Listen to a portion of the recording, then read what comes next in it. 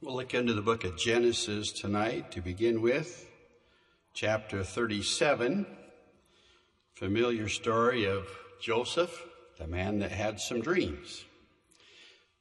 Genesis 37:11. And his brethren envied him, but his father observed the saying, and his brethren went to feed their father's flock in Shechem. And Israel said unto Joseph, Do not thy brethren feed the flock in Shechem? Come, and I will send thee unto them. And he said unto him, Here am I.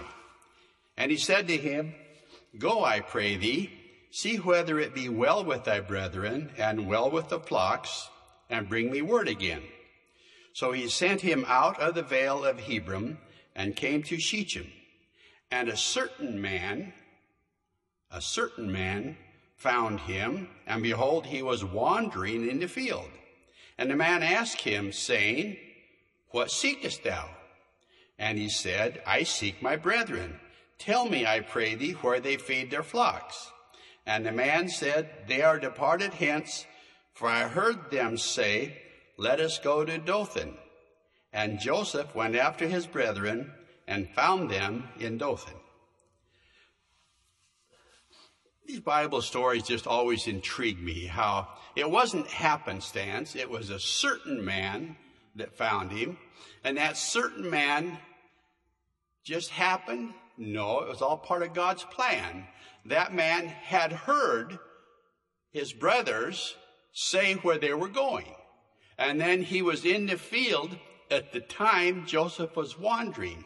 Some of these instances that happen are just, it's so planned by God. Well, we know how the story of Joseph, how his father kind of rebuked him for that, for the dreams that he had, and his brothers didn't like him for that. And as Joseph was looking for his brethren, he went and found them. And when he found them, they saw him, they hated him. They felt he was their enemy. And so they took Joseph, threw him into a dry well, as it were, and left him there for a while. Now picture this. Here's a young man about 17 years of age, doing what his father had said to do. He found his brothers, part of the family. They hated him. They put him in that hole. And what could Joseph see? Well, he could see dirt. That's all he could see was dirt. And if he looked up, probably he would see, you think, well, look up where my help comes from. And he might have seen his brothers looking down, laughing at him, saying, we got you now. But the rest of the story, as it goes on, we won't go into that. You can look at it on your own time. But we see how it all worked out good for Joseph. It worked out good because he trusted in God. He followed what God asked him to do. And then if we switch over to Kings, 2 Kings, chapter 6, verse 8, we read a story where someone else was surrounded by an enemy. There was Elisha and his servant. Now, what was happening at that time, the king of Syria would send out his army out to destroy the Israelites, and every time he sent them out there, they already knew what was going to happen. And it was like there was a spy there. Well, the king thought, well, we've got to find out who's the spy. They found out it was Elisha, knew all about what was happening. So this king in his wisdom said, well, we're going to send out an army and we'll completely circle him and we'll capture him. Think that one through a little bit. Well, anyway, that's what he tried to do. So here it was, early one morning, Elisha and his servant were there in a place called Dothan, the same place where Joseph had that little problem. And as they were there, the servant looked up and looked around. He looked all the way around.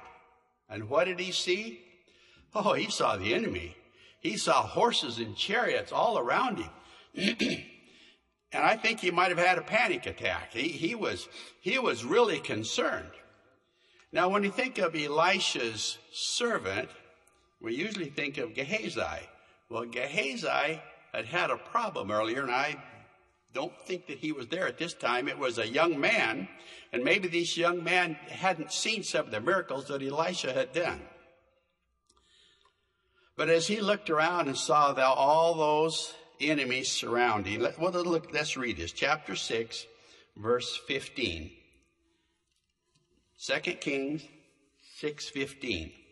And when the servant of the man of God had risen early and gone forth, behold, an host compassed the city, both with horses and chariots.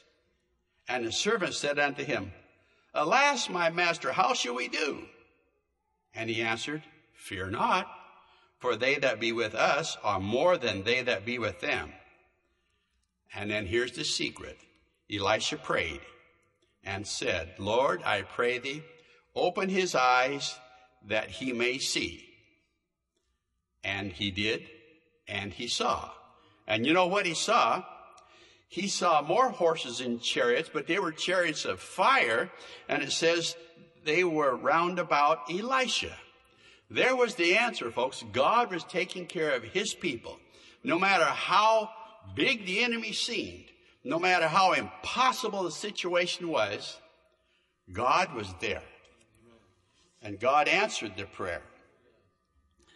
And it's interesting how Elisha prayed again, and then all that enemy was stricken with blindness. And they asked Elisha, apparently they asked him, we're searching for this man Elisha. And he says, well, follow me, I'll take you there. And it was about 12 miles he led this army into Samaria, which was their enemy. And when they arrived there, the Israelites said, well, shall we destroy them, get rid of them? And they said, no, feed them. Give them something to drink. So that's what they did. Here the enemy came in town. They fed them, gave them to drink. It was quite a feast, it says. And then a couple of verses later it says, and then the enemy came no more into the land of Israel. They got rid of the enemy completely by giving him food and water. So both of these stories took place in Dothan, and they both had a good ending because they obeyed God. The enemy was overcome. The impossible situation, victory was won. But those took place a long time ago.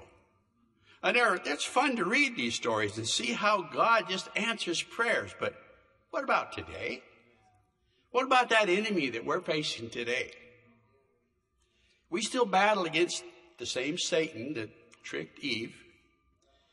There's still battles there. It might not be. It is not flesh and blood like Elisha or David or Saul or some of the others had. But we read in Ephesians 6:12, here's what we wrestle against. For we wrestle not against flesh and blood, but against principalities, against powers, against the rulers of the darkness of the world, against spiritual wickedness in high places. It's all around us, folks. Wickedness, spiritual wickedness in high places, rulers of darkness, the darkness in this world, these things that surround us. And we're all surrounded by them, right? We're totally surrounded by these things. But it says, put on the whole armor, which protects everything. Put on the whole armor so there's no possible way for the enemy to get through. Doesn't that thrill you when you think about that? When you put the whole armor on, Satan cannot get through. Period. God says so. But with a simple click of a button, we have access to anything from A to Z. Stuff that might be worthless gossip stuff, time-wasting, mind-altering things. We're surrounded by radio waves. I guess you call them radio waves. But you think about right here, if I had my phone, which I left at home tonight, I could have it right here, and I could access anything. Isn't that right? We all have that access, no matter if we're in church or home alone or with people. We have access to that. We need to have the armor on to prevent us from getting into evil things. I was reading some statistics recently. Brother Darrell mentioned some of this morning. But one of the very, very serious weapons of the enemy through this internet and phone and all this stuff, pornography is so prevalent. It's astounding when you read statistics. And nothing good comes from that. Nothing good comes from pornography. It talks about there's more divorces through that. Everything is bad with that. And that's a trick of the enemy. Just because maybe somebody says everybody's doing it, that does not make it right. And everybody is not doing it. And it's wrong, and it only leads one way, and that is away from God. We must flee from the enemy. When I was in the Navy, we had the part of our job, part of our duties on our ship was if one of the pilots got shot down over Vietnam, we were to rescue them. What a thrill it was to see that pilot when he was rescued. I'm telling you, folks, it was something that you never forget. Here we were in this great big ship, 600 and some feet long. We had a helicopter on a fan tail on the back of the ship. And we'd get a Mayday or SOS, and the ship would turn around and steam that way wide open about 18 miles an hour. And the helicopter would take off. And if that pilot could make it to the open water, we'd rescue him. And when he got back to the ship, I was on duty as a lookout on the back of the ship so I could see what was going on. And I'm telling you, folks, when that grown man got out of that helicopter, he got right down on his hands and knees and he kissed the deck. He was rescued. He was saved from the enemy. So what happened there, when he knew the enemy was attacking him, when he knew he was hit, and when he knew he was in trouble, he used every bit of power, every bit of everything he could to flee from the enemy and head towards the open water where he knew there was salvation. He knew he'd be rescued. It might have been easier, I think about these things, well, maybe it would have been easier. I don't know if I can make it all the way out there, but here's a field down here. Maybe I can land there. He never would have been rescued. The enemy would have captured him. Folks, we have to flee from the enemy. Fly away, get as fast, as far away as you can from the enemy and all his temptations and all those things that he tries to trick us with.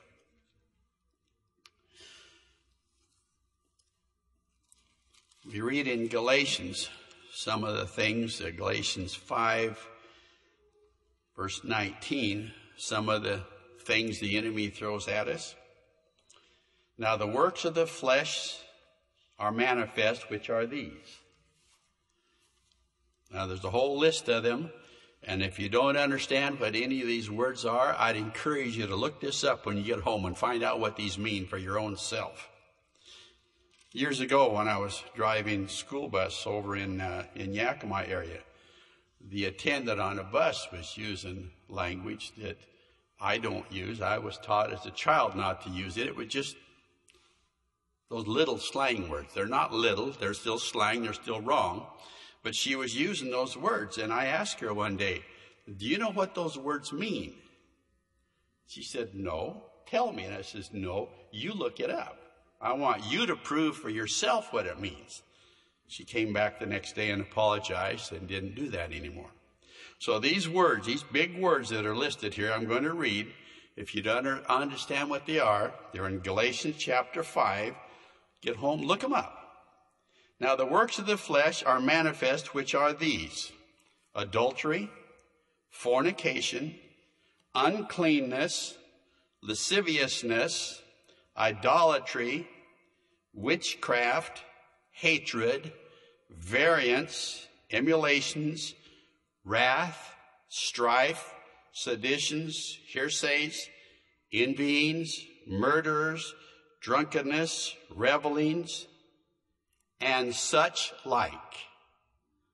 So anything that's like that, anything that's like any one of those words, he goes on to say, as I have told you, as I have also told you in time past, that they which do such things shall not inherit the kingdom of God. Not who did such things, but who do such things. Folks, it's a fine line we walk. And we want to make heaven our home. We want to inherit the kingdom of God. We want to make so sure that we're walking the way Jesus wants us to walk. We're in a battle. We are wrestling against the powers of darkness of this world and all these other things. But you can put on the whole armor of God. It's available. Down here at these altars, there's been many battles won. Victories won. We focus on the solution. We focus on the answer. We put on the armor. We've heard tonight about being saved. Amen. About being sanctified. Amen. About the baptism of the Holy Ghost. About receiving the power for service. About healing. These are the things that we hear so often that maybe sometimes we forget how valuable it is.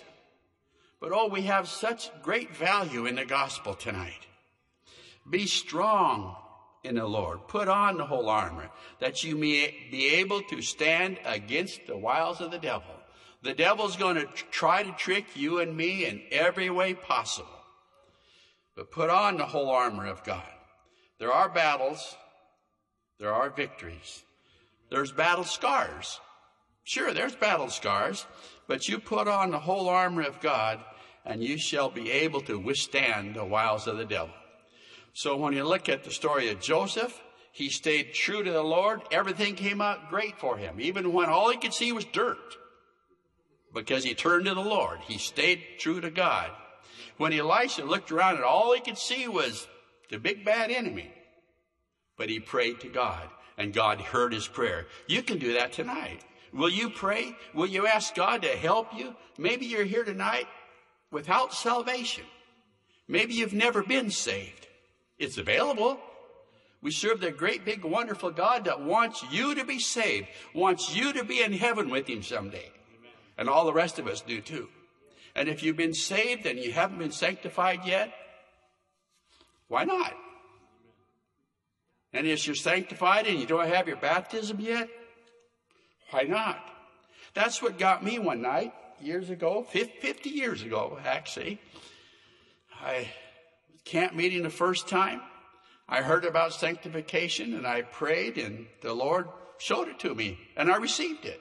And then the next night I went down, prayed a little bit and got back up and, well, actually, Brother Bob Downey and his brother Bill, I was supposed to meet them and we were going to go out and do something that night after prayer.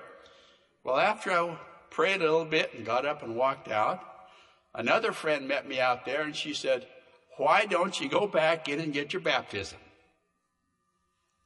Well, how do you answer that? I don't want it? No, that wouldn't work. I don't believe it? That wouldn't work. Praise the Lord. I just went back in and prayed until I got it. And before I was done, Bill and Bob were there too praying. I'm so thankful tonight that we serve a God like that hears your prayer and cares about how you feel and wants to give you victory tonight. Do you want it? The altars are open. We'll sing number 730. Come and pray and receive from the Lord tonight.